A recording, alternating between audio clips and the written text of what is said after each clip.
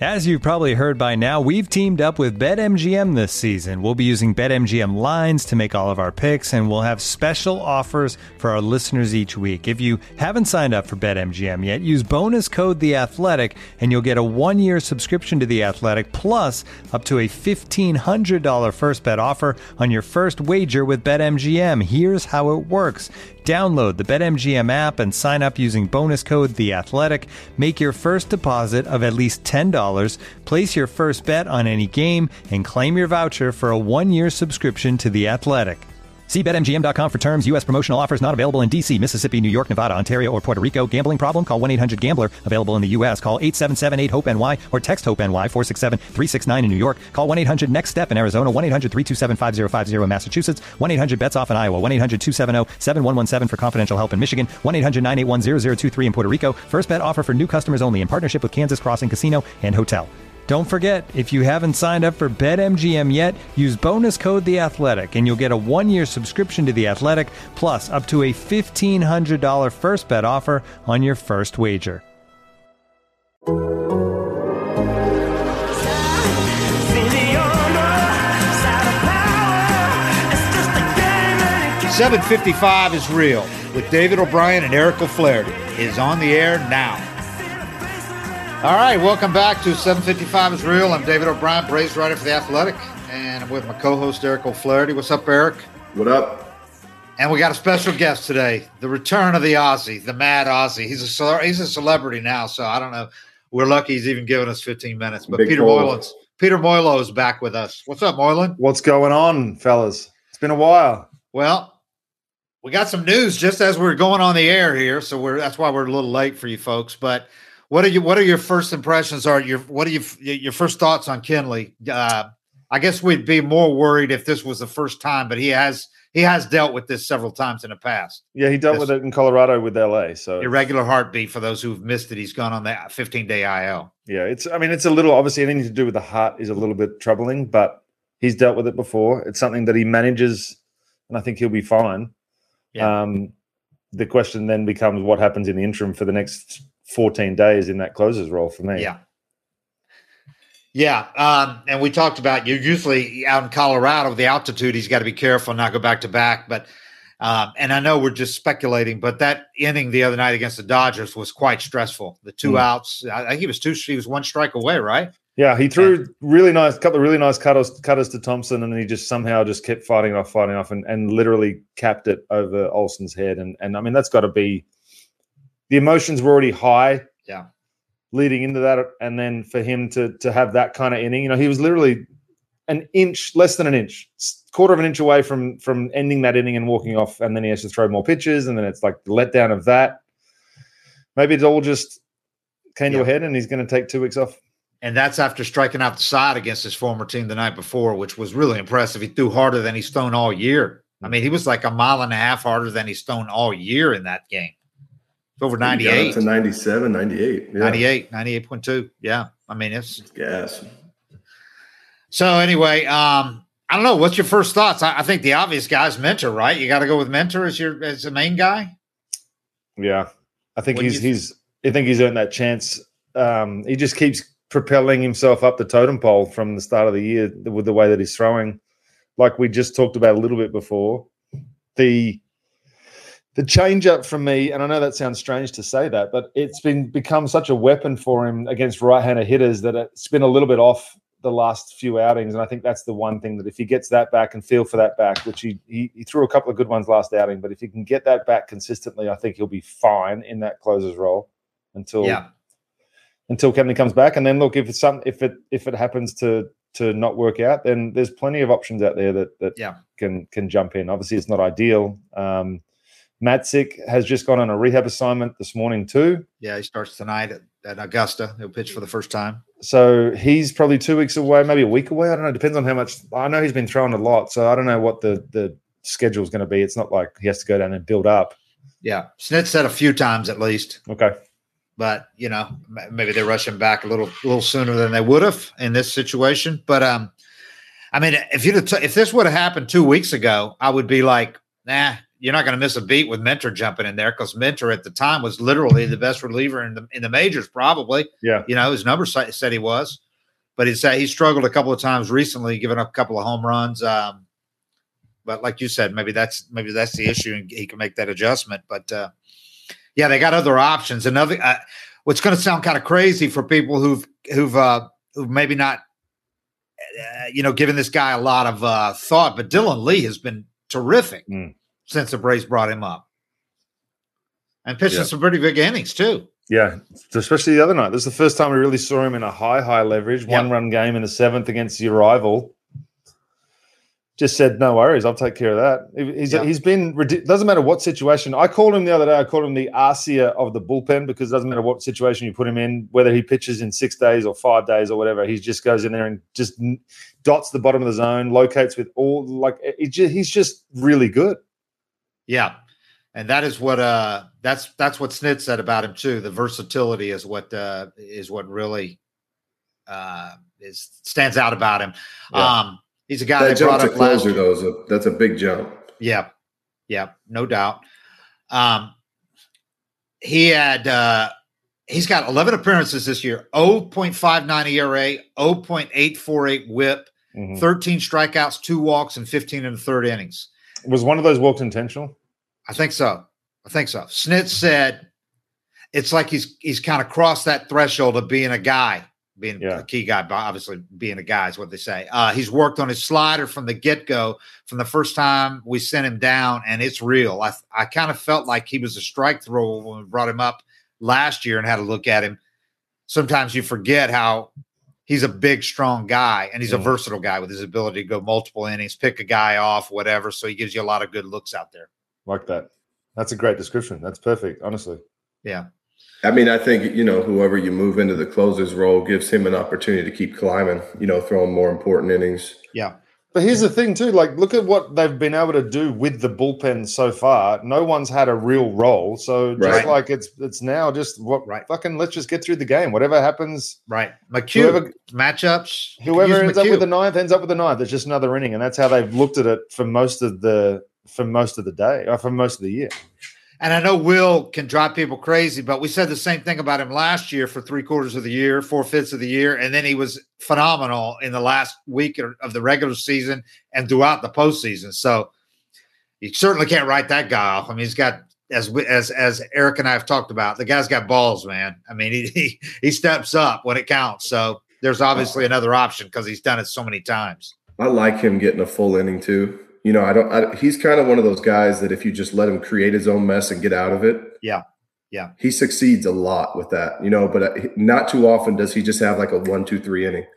He was so funny you say that, because I saw him in Colorado and he got 2 quick outs in Colorado, and then he gave up a bloop single and a homer in like 2 pitches, and then got out of the inning. And I was like, that looks really shit on your line, but you threw the ball really well. And then since then, he had a few scoreless innings in a row, and then he looked really good. And then obviously we didn't do the last couple of games, so I wasn't as locked in. But I feel like he's been throwing the ball a lot better. And I agree. If he gets that 9th inning again, he steps up and he just does it. That's what he does. Yeah.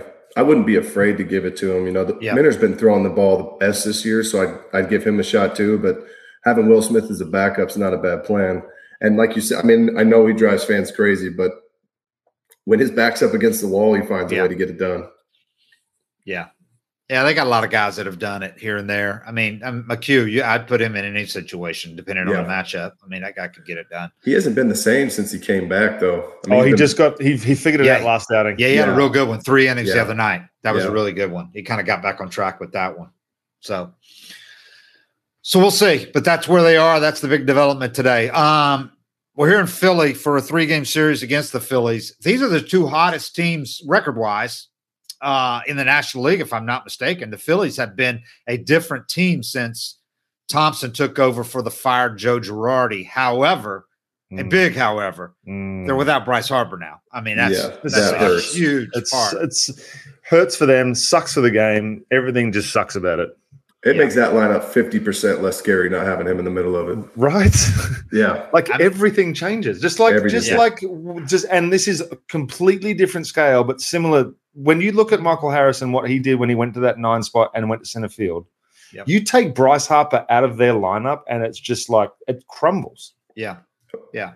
This is like taking Freddie Freeman out of the lineup in the Braves in the past. And the Braves even had a couple more guys like an Acuna most of the time.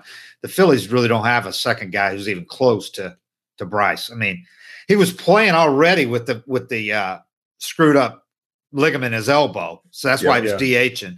So now he's got the broken thumb. I mean, this has been a hell of a year for the guy. I read that I just quickly read before I got on here that he's going to try and have surgery and come back and play this year. Do you not just have thumb and elbow surgery at the same time and come back as a new man? Well, he's not going to come back from the elbow surgery this year. Well, what's wrong with his elbow? Is it ligament? He's Tommy John is what they're saying. Yeah. I mean, at some point you got to have that or you just DH in the rest of your career. That's exactly right. You're taking away 50% of what makes him such a good player because he's such a good defender as well. Right. I mean, is this a lost season now, or is like he's going to be out for at least 8 weeks? He's got to make a decision because he could come back from the thumb in maybe 3 or 4 weeks, maybe, or 4 or 5 weeks, maybe. And if they think they can do it, but he might look at it realistically and go, yeah, but are we a playoff team, and are we gonna? It's the top thumb, right? I think they can sneak in, but because it kind of hit him this way and went back that way. Is that what happened? Fractured it. Yeah, I don't think it didn't tear the ligament. It wasn't the ligament, so it's not as bad as like Darno last year. It didn't tear the ligament. It was a broken bone. So just from a fastball. Either way, though, you come back in 5 or 6 weeks and the team's out of it, or you don't make the playoffs. Like, why not just get it all fixed now? And you're ready for spring training if you have Tommy John as a position player. But is he definite for Tommy John? Does he definitely need it? I mean, it could. They told me I needed Tommy John, and I didn't have the surgery for like 7 years. This was like 2005. Yeah, I don't know if he. So he might be able to just get it healthy and just throw with a torn ligament. Especially if he could keep DHing. Especially if he could keep DHing while it heals, theoretically. Voltaren. A couple of cortisone shots and a Voltaren, it'll be fine. How many cortisone shots you get in your career, Marlo? Couple. Couple dozen. Just a couple, just to get through. It was almost like appointments. It was like, get me at the start of the season, middle of the season, and then playoff run. I'll be ready to go. Don't worry about it. Moilo, were you like Johnny Vendors? He told me one time, and Eric has talked about this before too. Johnny said that it took him a few weeks after the season started to come off the anti-inflammatories that he took all year. Oh yeah, you can't walk. Yeah. I would come cold. I'd do cold turkey. So it'd be just because your guts are so. I'd take a Prilosec every day to try and counter the fact that I was taking a Voltaren every day. So it was kind of, it was like it was just uppers and downers, man. It was. This is why everybody throws 100 now, Dave. Is because when our arms hurt, we just took more pills. Yeah. And the guys now, when their arm hurts, they go on the IL and they work with an extremely qualified, physical therapist, and they get in the weight room and they get everything functioning perfectly, and they come back better. We just kept playing. We wouldn't let it get to that point. The usage patterns now are so different than they were when you guys were pitching. I mean, Snit never uses a guy 3 nights in a row. I mean, never. I can't respect 2 days in a row and you need a day off. We didn't get a guaranteed day off unless we pitched 4 in a row. Yeah, Snit never does that. And then it was still like emergency only. And you probably warmed up 3 games before those 4 in a row. You don't see guys throwing 90 innings of relief anymore. But you know what's crazy, and I hate to say this, but the depth is better in every bullpen now, too. Oh, yeah. They're not heavily relying on 3 or 4 guys. Yeah, true. You've got 5 or 6 guys that you can have confidence in to go out there and actually get an out or get a couple of outs, whereas not to throw shade at anyone that was in a bullpen, but there wasn't just the depth or just the ability to or the trust, I guess. There wasn't the trust there, if anything. Maybe the talent was there, just not the trust. Well, yeah, because teams wouldn't spend to make a deep bullpen when they had starters going 7, 8 innings. When I was there either, Dave, let's be honest. It's very true. That's what I'm talking about. It wasn't until the last, till they got Will Smith was the first time the Braves really have spent on bullpen other than the closer. Yeah. He was the first guy other than a closer to get money from the Braves. Yeah. Even then, most of the closers were 1 or 2 year deals. Yeah. Yeah. And when they signed him 3 years, $40 million, that was Alex saying, okay, things are different now. I'm building a bullpen.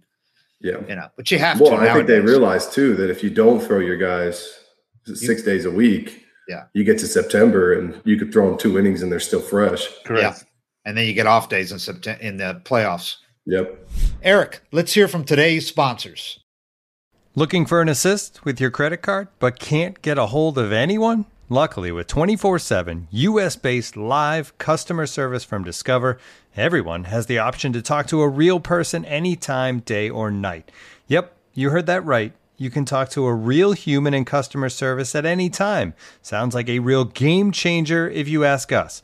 Make the right call and get the service you deserve with Discover. Limitations apply. See terms at discover.com/creditcard. And now, two pigeons bemoaning the fact you can stream DirecTV satellite-free.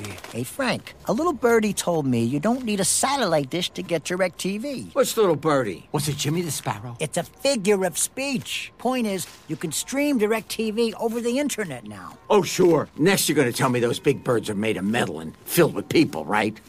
You mean airplanes? Stream DirecTV without a satellite dish. Visit DirecTV.com. High-speed internet service required. Terms and restrictions apply.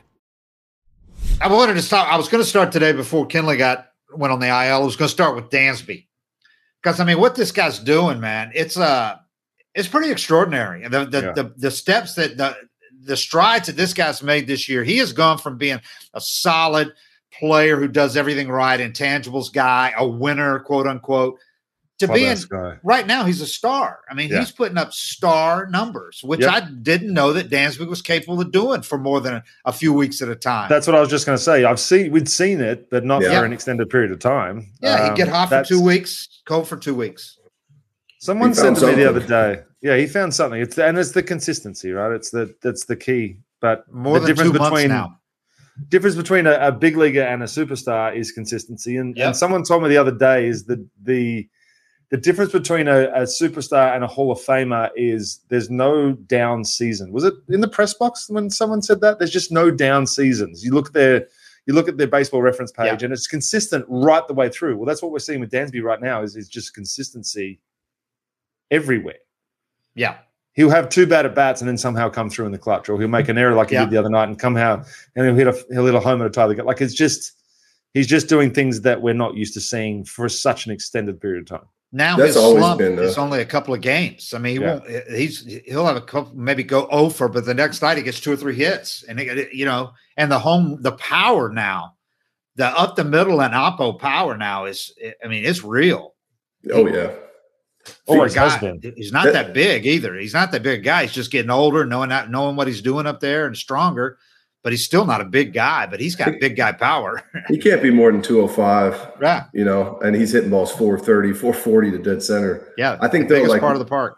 What you were saying is, and that's always what I was told is like the difference between a AAA guy and a big league guy, or a big league guy and an all-star, or an all-star and a Hall of Famer, is how quick they can nip it in the bud when they have a slump or a problem. How fast they can get into a rut and then get out of it.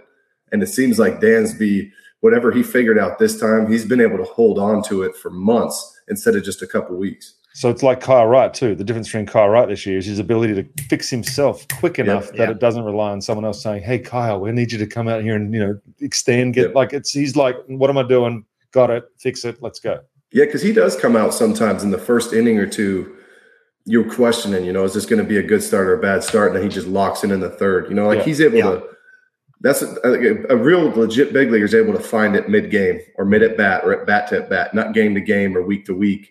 And it seems like Dansby, and Kyle in the past was gone in the third inning when that happened. Well, when it happened, because he didn't have that ability to just in-game. Correct it. And then your next start, you're going out sitting on a 6th spot and you start off the same way and it's here we go again instead of, I know what I did wrong last time. Let me fix that real quick. Dansby right now, dudes, is tied for 7th in Fangraphs WAR with Kevin Gausman, who Gausman just moved up to tie him last night with his 7 scoreless innings against the Red Sox. That guy's unbelievable. The Red Sox are hot, and he had 10 strikeouts, 7 scoreless innings against them, man. Gausman, what did he do when he I know he's eliminated the 2 change. Is he still throwing a split and a change, or is it just the changeup and a slider now? I feel like he's added and taken something away. I can't remember. I should look it up. But I think he got rid of the breaking ball in general. I mean, it's just split. Yeah, he was really good for a while with the Giants, too, after he left the Braves. Remember, he was having that great season with them.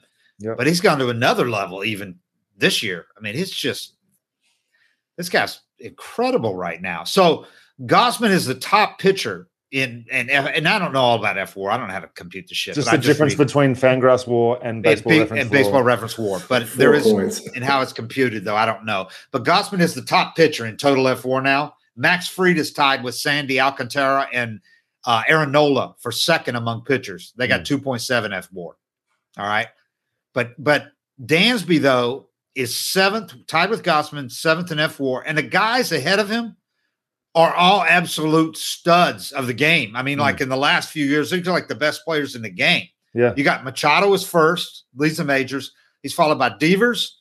And these are all one name guys. You know their names. Goldschmidt, Judge, Jose Ramirez, and Mike Trout. Those are the only guys ahead of Dansby Swanson. That's a pretty good list. I mean, that's phenomenal.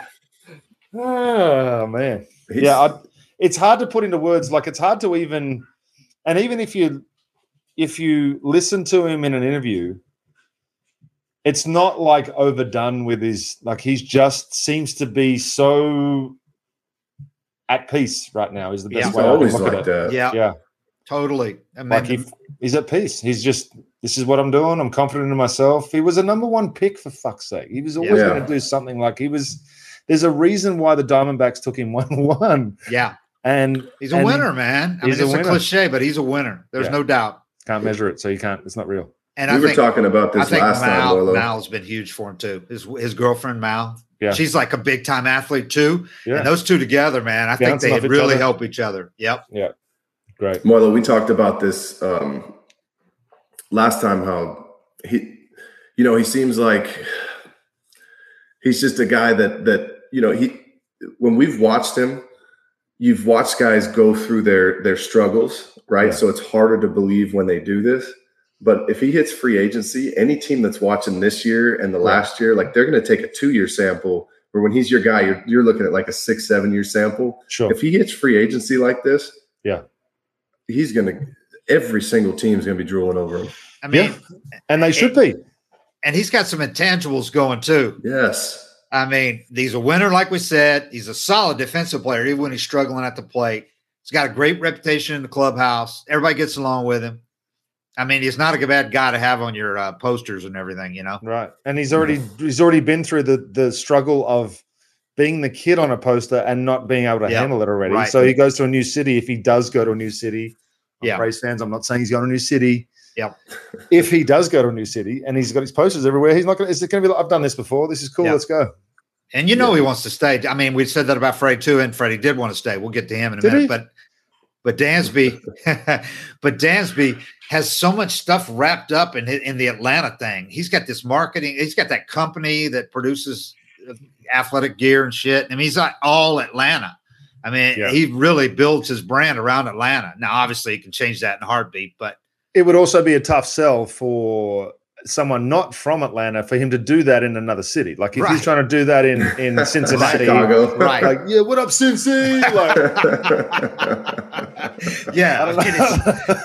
that's not going to work. Yeah, you still have to market to Atlanta and just play in the city where he is. Again, nothing against Cincinnati. Okay, beautiful city. Let's go and take over Milwaukee real quick. Yeah, we talked about it. They don't have. I mean, they don't have a shortstop ready. Grissom is going to be a stud, but he's still He's a couple years away at least. He's at a big June too.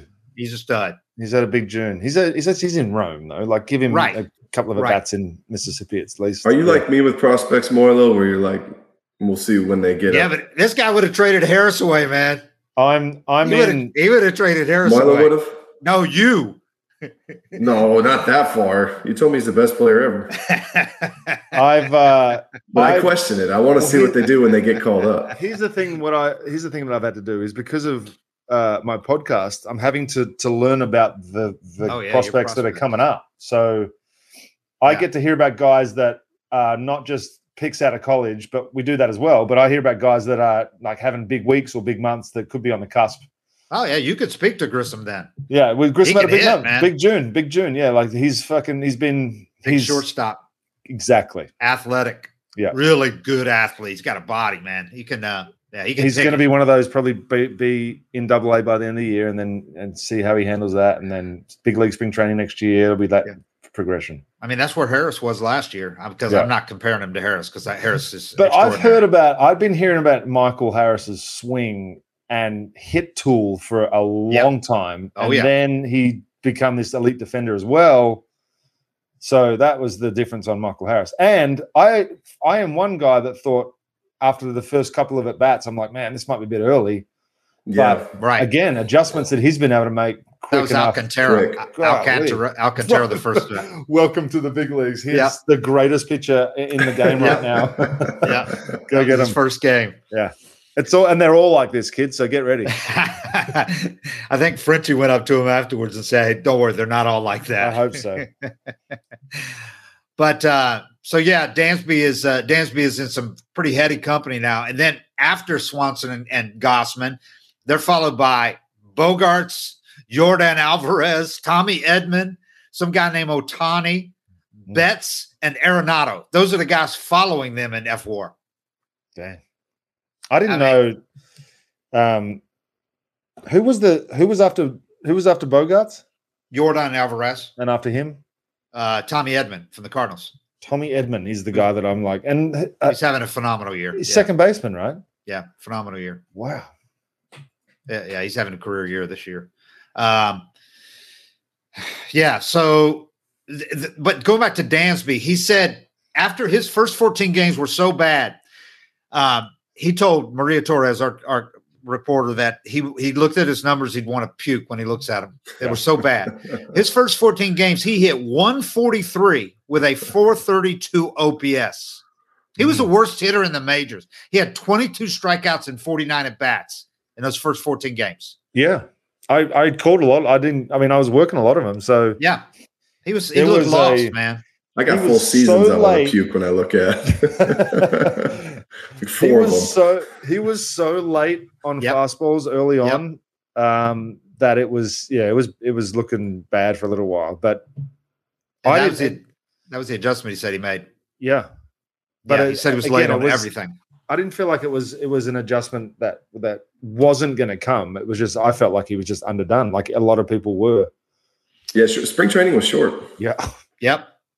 So he came back from L.A. He told me he came back from L.A. because that was 14 games through the San Diego L.A. trip. They had an off day. He came back from L.A. He said he reset in his mind. He said, I'm starting a new season. You have to Somebody pointed out how late he was, and he looked at the two pictures on how late he was, said he was getting started after the pitcher was already in his delivery instead of before he started his load as soon as he was waiting until he saw the ball, basically, and before he was getting started. Just a split second early, but he said it made all the difference in the world. That's absolutely baffling to me that timing is such a big part of a guy's swing, and it was so far off, and he wasn't able to notice that difference in himself.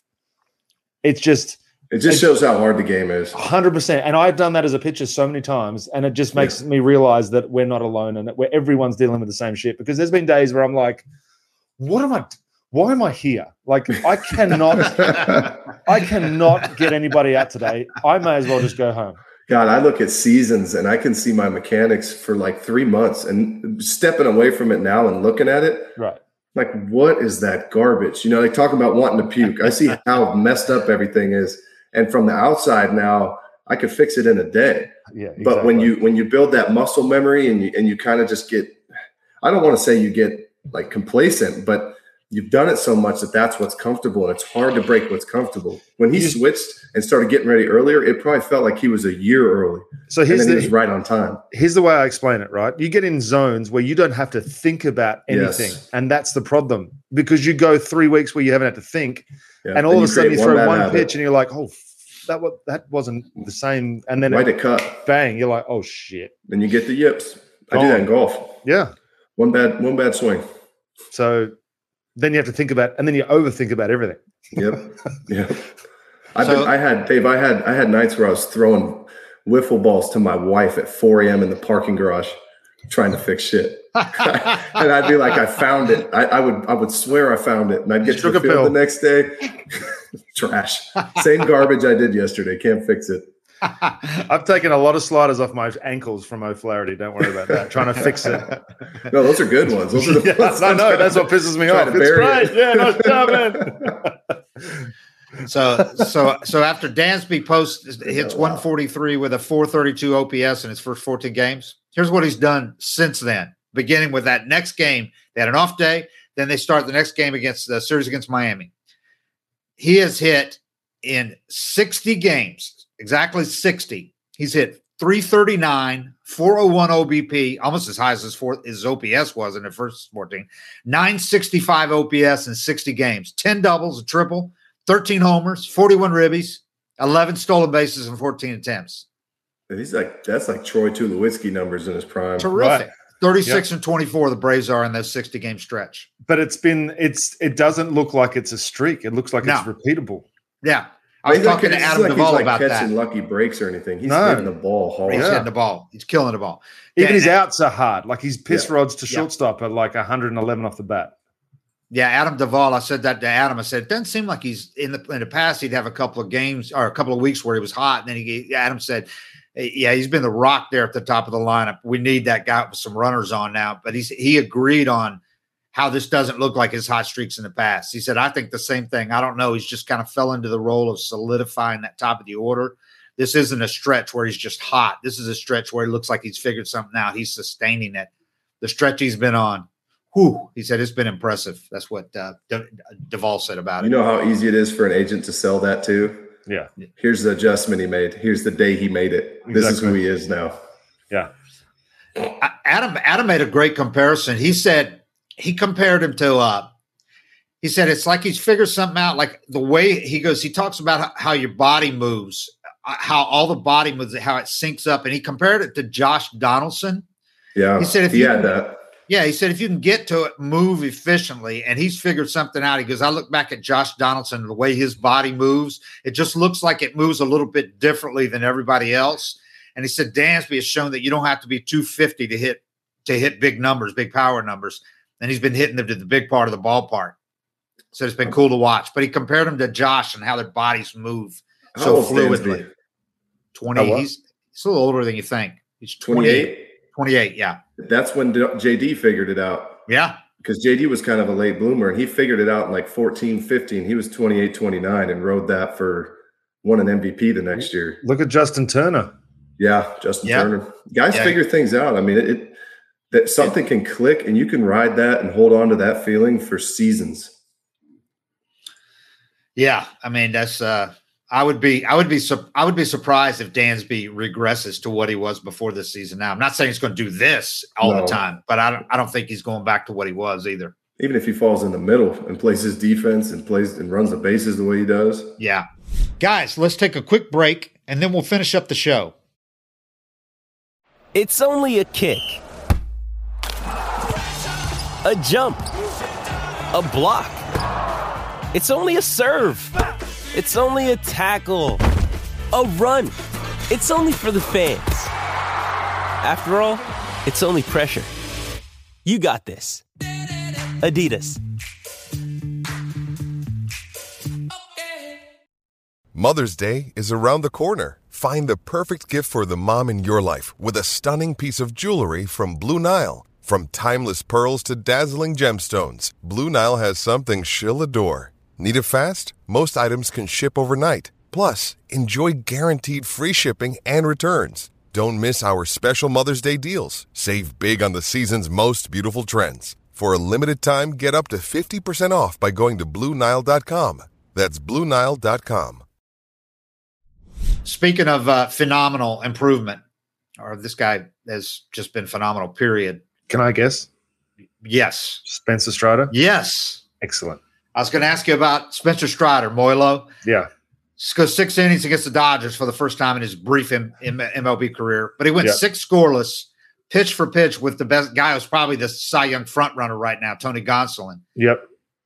Gives up 5 hits, no walks, 7 strikeouts in 6 innings, threw 64 strikes and 95 pitches. And that was coming off his worst start 5 days earlier. It was only bad outing, really, 5 days earlier. Yep. I mean, this guy, I could not be more impressed than I have been with Spencer Strider. And mentally and physically. Yeah. He's sharp. The way that I've explained it is the biggest difference for me, and we said it earlier, it's the ability to make the adjustment so quickly. We've seen guys come up and just make the same mistakes for 4 straight starts and then get sent down. Yeah. he came out and said after the last start, there was just something off. I didn't feel it. I didn't feel unhealthy. I just didn't feel it. And we all know what that is. Yeah, we all know 112 pitches or 108 pitches, whatever it was, the pitch. Exactly what I said as well. Like going over 100, like 8 pitches the one before. You feel the same. You hit the same button and something different happens. It's like dead arm. It's like everyone that's experienced dead arm knows what it's like to look at the radar gun and to be a couple of clicks down and go, man, I'm just off today. Like something's off. It happens. Yep. Works his ass off figures it out, finds some feel again, and just goes out against our rival and was unreal. He's just, I love the fact that and I said this, he wants to be great, and you can tell that he wants to be great. You can see it already. Yeah. That he has that in him. I didn't have that in me. I just wanted to be around. He wants to be great. Yeah. Yeah, he's driven, man. He leaves no stone unturned. Happy to be here. Just wanted to show up. They keep this up. I mean, they keep anything close to this up. Him and Harris, they could be both in the top 3 or 4 of Rookie of the Year. They keep this up. Kind of like the year that Kimbrel and Freeman finished 1-2. Yeah, I think they're going to be fighting. There's obviously other candidates across the league as well, but what a great story to, the kid had 2 outings before the playoffs last year. And then same with Dylan Lee. Like these 2 kids, they obviously saw something last year that was great. They had their great years, but yeah, he and Dylan Lee both debuted that last weekend of the season. Yeah. And they've continued. And I just love that it's been consistent to this point for Michael Harris too. A couple of bad games where he punches out 3 times. Yeah, fine. He's in the 9 hole, man. It's like the Spencer with being the 5th starter. We get locked in on having these guys have to be Max Fried. Yeah, he's your 5th starter. Give us 5 innings every week, and we are happy as a pig in poo, man. That's great. Yep. And he and Harris were 3rd and 4th. Harris 3rd and him 4th round draft picks. So awesome. Yeah. And the splits, I was just looking at this. I didn't realize how close the splits have been. He's actually been tougher on lefties.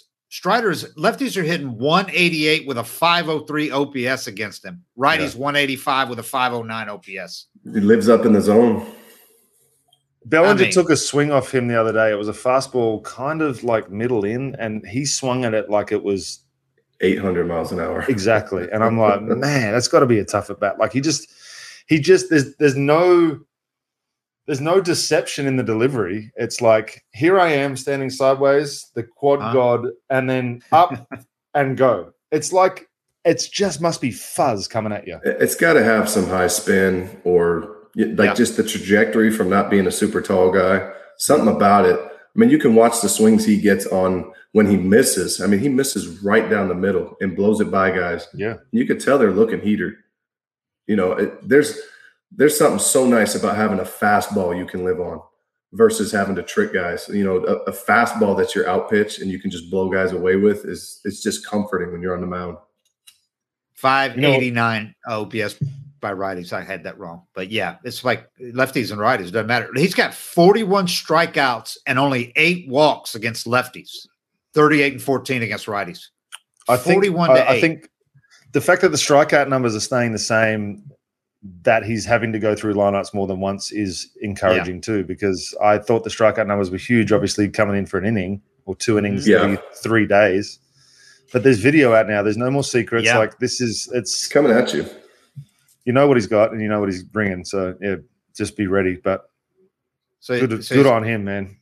He's got a 3.68 ERA in his 6 starts, 42 strikeouts, 11 walks, 29 and 30 innings. But that includes that bad game against the Giants when he gave up 6 earned and 3 2/3 with a dead arm. And this is him having to transition to a starter mid-season. Yeah. Velo was down a couple of ticks in that game. Yeah. And in his other 5 starts, 2.10 ERA, 38 strikeouts, and 25 2/3 innings. Mm-hmm. Yeah. I'm sold. Yeah. Yeah, and he wasn't even at the point where he transitioned. He had been in the bullpen for almost 2 months, so he wasn't even stretched out anymore like he was he had to get stretched out again while starting. I think he had an outing where he got up to 70 pitches about 3 weeks before he started starting, but the 3 weeks have gone. So his outings after that were 1 and 2 innings. Yeah. Anyway, yeah, he's been a stud. It's been a revelation, Dave. He has been phenomenal. Moylo, what do you think Matzek's return can mean? Obviously, it can mean a whole lot more with Kenley out, but what can he mean? Because, it made sense. Early on, we're kind of worried about, does he have the yips? Because he had the game where he walked a lot of guys. Then it comes out with a shoulder impingement. That honestly, made sense. Because of how small the misses were, it was like, it wasn't like it looked like a guy that was trying to pitch through some shit. Right. The whole time. To the backstop. Yeah. It wasn't like he was like dotting balls and spiking stuff. It was just missing. And it felt like it was just not able to finish or not able to get the all his arm path all the way through. Now he comes back. Pain. And if he gets to the point where he can be an option, it'll allow Minter some rest days. That's for sure, because he's been going pretty tough. But he was so dominant for so long, and if he's healthy again, we need a right-handed arm. I know that it opens up that glaring. McHugh's going to be good back there, but I think we might need a big right-handed trade acquisition arm. I think that's the move they need to make at the deadline. I think that's really the only obvious move they need to make. To me, Kirby Yates is coming back. I get that. Yeah, and maybe if Soroka comes back and you throw Strider back there, I get that. Right. But again, that's all ifs. Right. And it's, I think that's the one thing that is, and I'm not saying it's missing. I'm just saying that is what would be the add. Yeah. The other one is we went over Dylan Lee's numbers, 0.59 ERA, the whip. So, he's moved himself up into a high leverage role now. And with Kenley out, that'll be even more so. Do you realize this team does not have a 3-game losing streak yet? Someone told me that the other day. Yeah. It's a record for the franchise, like all time, going back into the 1800s. They've never gone this deep into a season without a 3-game losing streak. Is that right? That's pretty phenomenal, man, when you think about it. Yeah. I think a lot of it has to do with early on they weren't getting consistent starting pitching. So that really does. Yeah. For that run, they obviously got a run of some really nice starting pitching, but man, you got to be doing some good things. Yeah. To be able to sustain that for this long into the season. Now they face the Phillies, and the matchups are, you got Charlie Morton going against their stud, Zach Wheeler tonight. Wheeler's, he's an animal, man. Atlanta guy. Then you got Kyle Wright going against Ranger Suarez. Braves do really well against lefties. They got that one on Wednesday. And then you finish it up with Ian Anderson against another stud, Aaron Nola. So the Phillies have got their 2 sub-3 ERA guys going in the first and third games in this series with Wheeler and Nola. So it ain't going to be easy, man. You got some tough matchups there. Yeah, but I like where Charlie's been the last 2 outings a lot. Yeah. Even 2.5 outings. I'll give him 2.5. Yeah. So I like that. We've seen Wheeler enough. Wheeler and Nola, yeah. If Wheeler's on, obviously he's tough. And Nola shoved it up our proverbial last time he pitched against us in Atlanta. So they're going to want to make a statement too. That's the other thing. They're going to want to come out there and say, we're not done without Harper, that sort of stuff. And the only way to do that is to probably starting pitch their way through the series. Yeah. They are 39-35. They're 3 games behind the Braves, so they're actually closer to the Braves than the Braves are to the Mets. The Braves are 5 behind the Mets. Phillies are 18-5 with a 3.53 ERA in June. But, of course, they're now without Bryce Harper. They've lost 4 of their last 7. They're kind of in a run like the Braves are. Braves haven't been in that kind of a funk, but they both were phenomenal early until like the last week and lost a few games. But Braves are second in the majors in OPS in June, 837. Phillies are 6th, 765. Again, that was with Harper. And the Braves have got 48 homers in June, man. Second to the Yankees. And the Yankees playing a Little League ballpark in right field. So, and they got some boppers. And then they got, Judge can hit a ball off the handle and hit it out in right field in that ballpark. He might hit 60 this year. But he's phenomenal. He's their MVP. Obviously, he's going to be the MVP in the AL unless he gets hurt. Soroka, if he's ready, and you addressed him earlier, but if he's ready at some point after the All-Star break, what do you see? I mean, I don't think they go to 6-man rotation because you don't take Fried. You don't get him less starts. You can't take starts away from Fried. And Kyle Wright, the way they're pitching, unless things changes, they could get tired or whatever. But maybe you piggyback them for the first. I mean, I know this isn't the minor leagues, but maybe you just piggyback those two, depending on what the rest of your bullpen looks like. But trade deadline's coming as well. I agree. I just don't think. I think the team. I think the the bullpen that we're looking at right now will be different come August 1st. That's for sure. Or August, whatever the date is now. Is it still the same date? Or has it been pushed back? I don't know either. It's a little later. Okay. Not much. A little. It's August 2nd. Is that it? All right. Something like that. Hey, last thing I want to ask you about is Acuna. Yeah. What did you hear today? Did you hear anything today? Not anything yet, but I mean, he comes rolling in Sunday. We're in the clubhouse. He comes rolling in on a medical scooter. So you're immediately like, oh shit, this was worse than they said last night. Turns out he asked for the scooter. The MRI, X-ray, everything was negative. It's a bruise. But bone bruises can be painful. On your foot. And he said he couldn't put pressure on it, so he wanted to just take the pressure off. But we've also seen Acuna heal like overnight where it looked terrible and he was in the game. So I'm not going to be shocked if he's in the lineup tonight. I'm kind of not expecting it, but it's not going to surprise me if he is. I'm gonna call out a former teammate. I'm not going to call him out by name, but there was a line drive back at him during a game, and it was not very hard hit, but it hit him in such a way that he kind of lost function of the lower part of his leg, and we thought, oh my goodness, this is going to be terrible. Like almost carried off the field, wheelchaired onto the plane, travel day, that sort of thing. Next day, he's walking around like nothing happened. It's like Avalon. We're like, listen, you cannot have an exit like that. And then the next day show up even walking. Paul Pierce. So, but maybe it's like one of those things where it just caught him in such a way that for 24 hours he couldn't move, and he shows up today. And the flight will be interesting. But they had extra day off. Obviously, that makes a big. Were you not there for Avalon's cramp? Oh yeah, he looked like a sniper. You didn't see that, Marlo? He went down. What year was that? We thought he'd blown out his 13. ACL. He went to throw a pitch and just went down like he got sniped. And he's laying on the ground, pounding on the mound, just dying in pain. He's carted it off. It's the Achilles. Oh, God, he ripped the hamstring off the bone. He was carted off the field. They brought the cart out. They drove him off the field in the bullpen cart. And even in the bullpen cart, he's just hammering the cart. Like he's just the most painful thing of his life. I pitched like the 7th or 8th inning, and I come in the clubhouse, and I'm like, dude. So sorry. I'm so sorry, man. Like, you've been having a great year. You're big for this team. We're going to have a hard time, filling these innings, man. I hope everything, I hope you come back quick. And he's sitting there drinking a Gator. He goes, oh, I'm fine. It's just a cramp. I was like, a cramp? First cramp of his life at 25 years old. They told him he couldn't drink so many Red Bulls. He was drinking like 3 Red Bulls for an appearance. So he got to slow down on those. Oh, man. It looked like he'd blown out his knee. Or worse. I maybe thought career-ending injury, and it was just his first cramp. What do you make of it, if anything, of these Acuna numbers? He had hit in a 25-game stretch through May 6th, or from May 6th. That was his 7th game off the IL. Mm-hmm. 25 games. He had 348, 7 doubles, 6 homers, 1,062 OPS over a 25-game stretch.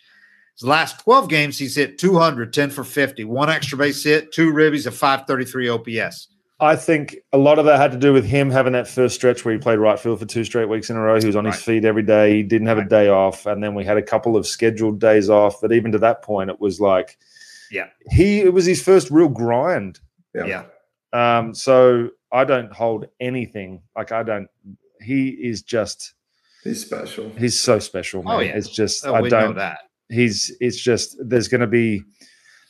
I don't think there's going to be a time where we don't look back at Acuna, especially if he can come back from this injury in a couple of days and just be himself. When he hit that ball, was it against the Dodgers or was it? It must have been against San Fran, but he hit that tank 411 feet or whatever it was. I was like, okay, well, and that was after that bit of a struggle.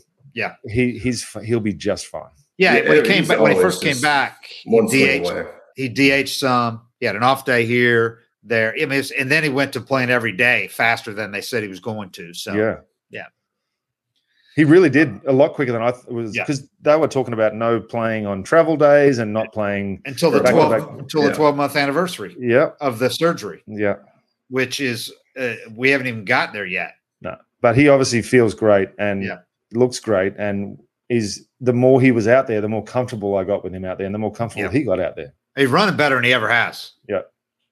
He's faster than ever. Yeah. So, Dave, we didn't talk about Freddie's tears. His whole we didn't even get to that. What was your take on the we knew it was going to be emotional. Freddie's an emotional guy. Some people aren't emotional, and they could have just gone through that whole thing without crying. Yep. But Freddie's emotional. I couldn't. Freddie's emotional and I feel like I think the biggest thing for me is that Freddie had a vision for his career. Yep. And that vision got derailed in a 24-hour period that he wished he'd had back, I think. And it wasn't his doing. No. It was almost like he allowed it to happen when he could have stopped it, but it was too late when he realized it. Exactly. And I think that's what was eating at him. But I also think that Freddie Freeman being Freddie Freeman, can you guys hear that? That's my lawn person. Can you guys hear that? A little bit, not bad. Okay. He knows now that he's a Dodger and he's going to be a Dodger for the next 6 years, and he's going to try and win as many championships for LA as he can. Yeah. So and that initial, I think while he's obviously dealt with this mentally, how disappointed it is that it was basically taken out of his hands because his agent didn't do a very good job, and Freddie should have made it clear to him, whatever happens, get the best deal we can there, even if it's less than I want to stay. I don't want to go anywhere. He should have made that even more clear, obviously. But his agent did not do him any favor. Didn't do a good job with it, with giving Alex an ultimatum. And if your question, if he wants to come back, I mean, you could fake a few tears, but you can't fake leaving the room because you can't speak. And when he came home to Atlanta and he's surrounded by everything, he's reminded of why he wanted to be here forever. What it was, Then it's just like, God, how did this happen? And, realizing that it's over. Right. That it's not – there's really – it would take something extraordinary to change it, And now that you've got Olson signed to an 8-year deal, it'd be one thing if Olson wasn't signed to an 8-year deal. No, but you're not coming back. No, you're not coming back. Not unless you're DHing. You're not coming back. Yeah. So, and maybe you do late in the contract. You come back as a DH, but I was thinking he might finish his career with the Braves. Kind of like a guy like B. Max Dunn, certain guys. Yeah, I could see that happening, but that's a long time. Not during this contract. Yeah, he's not coming off first base for a long time. No. Nah. So, yeah, and I think we're going to see what happened with his disappointment and his agent. We're going to find out real quick just how disappointed he was in his agent. Oh, yeah? Yeah, he's not going to be his agent much longer, I don't think. Yeah. Well, I wouldn't care if I was his agent. I mean, we got 6 years. Yeah, he's getting his $8 million off this deal anyway. So yeah. But that was deals or something. And I know Freddie just wishes he had said he'd picked up the phone and called Alex himself and go, "Hey, look, just to make sure before you do anything, just tell me, instead of leaving it to his agent and trusting his agent." But that's not how that works, man. No. I've never spoken to, or later in my career I did, but during that process, I wouldn't imagine that there's much after the initial meetings and presentations. And the pandemic fucked everything up too. The lockout, because they couldn't talk during the lockout. And Alex has been a stickler for all the details during because of what happened with Copy. Alex goes out of his way with free agency and all this to make sure the Braves don't do anything where they could get slapped again. So I can see where he would not have contacted them during the lockout when they weren't supposed to, because you could have got in trouble if the agent wanted to say, they were contacting us during the lockout, if Freddie ended up going somewhere else. So, you don't talk to your agent that much. People think it's like he's texting you and calling you every day. He's not even getting calls on you every day. Things don't change. At all, the main guy, Yeah, my agent, my first time being a free agent, I talked to him he sent me a text right after the season. Lots of interest, bro. 5 teams have already called you or called about you. And I didn't hear from him for 2 months. I was like, what about those 5 teams? Yeah. And then we hit early December and he's like, hey, this team wants to do 2 years. This team's talking about 2 years. And I said both of them, I'm like, let's do it. I'm in. Good. Right. Didn't hear from him again for 3 months. This was such a big deal, though, for Freddie wanting to stay. So I think I know he regrets it now that he didn't just because he had a great relationship with Alex. They texted, throughout the season on moves and stuff. And he could have just texted Alex and go, just to make sure where we are, if he knew it was that close. Yeah. Or Alex could have sent him a text going, hey, just so you know, We're your about to- agent gave me this ultimatum. I can't do it. But I'm gonna again, have to move that's on. something. If Alex had have done that and gone behind the agent's back Right. to Yeah. directly to Right. the client, then he's Yep. screwing himself anyway. Yeah. But, That's something that doesn't really happen either. So I know they're just kicking because Alex is not going to get caught with his pants down, and Olsen was the only backup. If he wasn't going to get Freddie, he had to get Olsen, and he's not going to let another team swoop in and offer a great prospect for Olsen, and they miss Olsen, and then he does have to take one of the ultimatum of the deal for Freddie and pay him more than they wanted to pay him. So, And that's the way that it works out. Alex comes out looking like he looks great in this. yeah. Because he was the GM. He acted like a GM. Yeah, and there's no doubt in my mind 4 or 5 years down the road, they're going to be better off with Olsen. But you still hate Freddie not being here. I mean, he should have been a Brave. But they are, if you want to be cold about it, 5 years down the line, I think they're going to be better off than they would have been with Freddie. Do you ever remember a free agent story similar to this? Like with this amount of emotion behind it? No.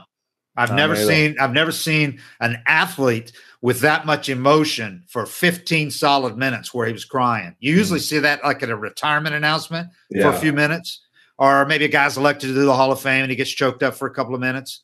But then I couldn't watch it all. But then they kind of regroup, you know? Yeah. Freddie could not contain. He had to bring a towel in there. First he came in and he saw John Kerber. And he was like, he had to walk back out and he goes, give me a minute. He goes back outside for like 3 minutes. We're just sitting in there waiting for him to come back in. When he came back in, he had a towel and he kept his face in the towel like pretty much the whole time, wiping the tears away for 15 solid minutes. And then did it again on the field. And again, minutes before the game starts. Yeah. You got to think the Dodgers are going, holy shit, man. I was wondering that too. I was wondering how it's, because you want your guy to be a part of this, what we got going on now. And when you go to a new team, nobody gives a shit about the old team. And a lot of guys make the mistake of, it's kind of hard because every story you have from the last 5 to 10 years involves this one organization. But guys kind of make that mistake and bring it with them and they keep talking about it. Nobody at the new team cares about what was going on there. So I was wondering, how the Dodgers feel when they're watching him just cry for this whole time. I mean, we're the freaking Dodgers, man. We play in LA. Like we're cool. I do think now that they're leaving Atlanta, and this is obviously the first time back. I don't think this is all, and the only time till the postseason at least. Frenchie said it could be closure. I think it could be closure. Everybody's going to have closure. But as I said, Freddie's going to go, and now it's go time. He's going to try. I bet he turns it on now. Yeah. And he already has started to turn it on. His numbers are climbing pretty quick. He's over 300, and he had a 2-homer game the other day. So it's a good thing they're not in the same division because that would be a nightmare. Yeah. Well, especially because he'd start getting booed, I think, after the first. Yeah, he's going to get booed next time he's here because he was getting booed. And by the game 3, it was all boos pretty much. Was it really? By game 3, yeah. I think it's in like. It was a good-natured boo. Yeah, it was good-natured boo. It was like boo in the uniform, as somebody said. Yeah. They still love it, but yeah, man, I've never seen anything like it. I really haven't. And you felt bad for him because he's so regretting that he didn't do something different. Because he would have gladly taken. He's going to end up making less money with LA with the tax rate and the money that's deferred, like $60 million deferred and all that. But he would have gladly taken less money to stay here if he came right down to it. There's no doubt in my mind. Yeah, if he knew it was going to be that close. Right. But he's in a good spot. So, yeah. At least he's there and he's not, as Moilo said, he's not playing in Cincinnati. Yeah. Whoa. Love Cincinnati. Love that chili. Love it. All right. Well, we appreciate Moilo. Thanks for coming on with us, man. Of course. It was fun. I'm not working these next 3 games, so I've got plenty of time on my hands. They didn't lose while you and BJ were on the trip. They didn't. You're right, Dave, and I'd like you to bring that up to the executives at Bally and let them know that I was undefeated in the booth, basically. That was phenomenal, man. You guys joined. Frenchie goes on vacation, and the team just took off. Yeah, it's what happens when we traded him usually too. And then he came back, and they've been about 500, right, since he came back. Yeah, something like that. He doesn't bring the energy from the booth. I think exactly. I'm really affecting the game from up there. All right. Well, thanks a lot, Moilo. We appreciate it. You got it, fellas. Been awesome. We'll talk to everybody start of next week. Awesome. 755 is real. Always. We're out. Thanks.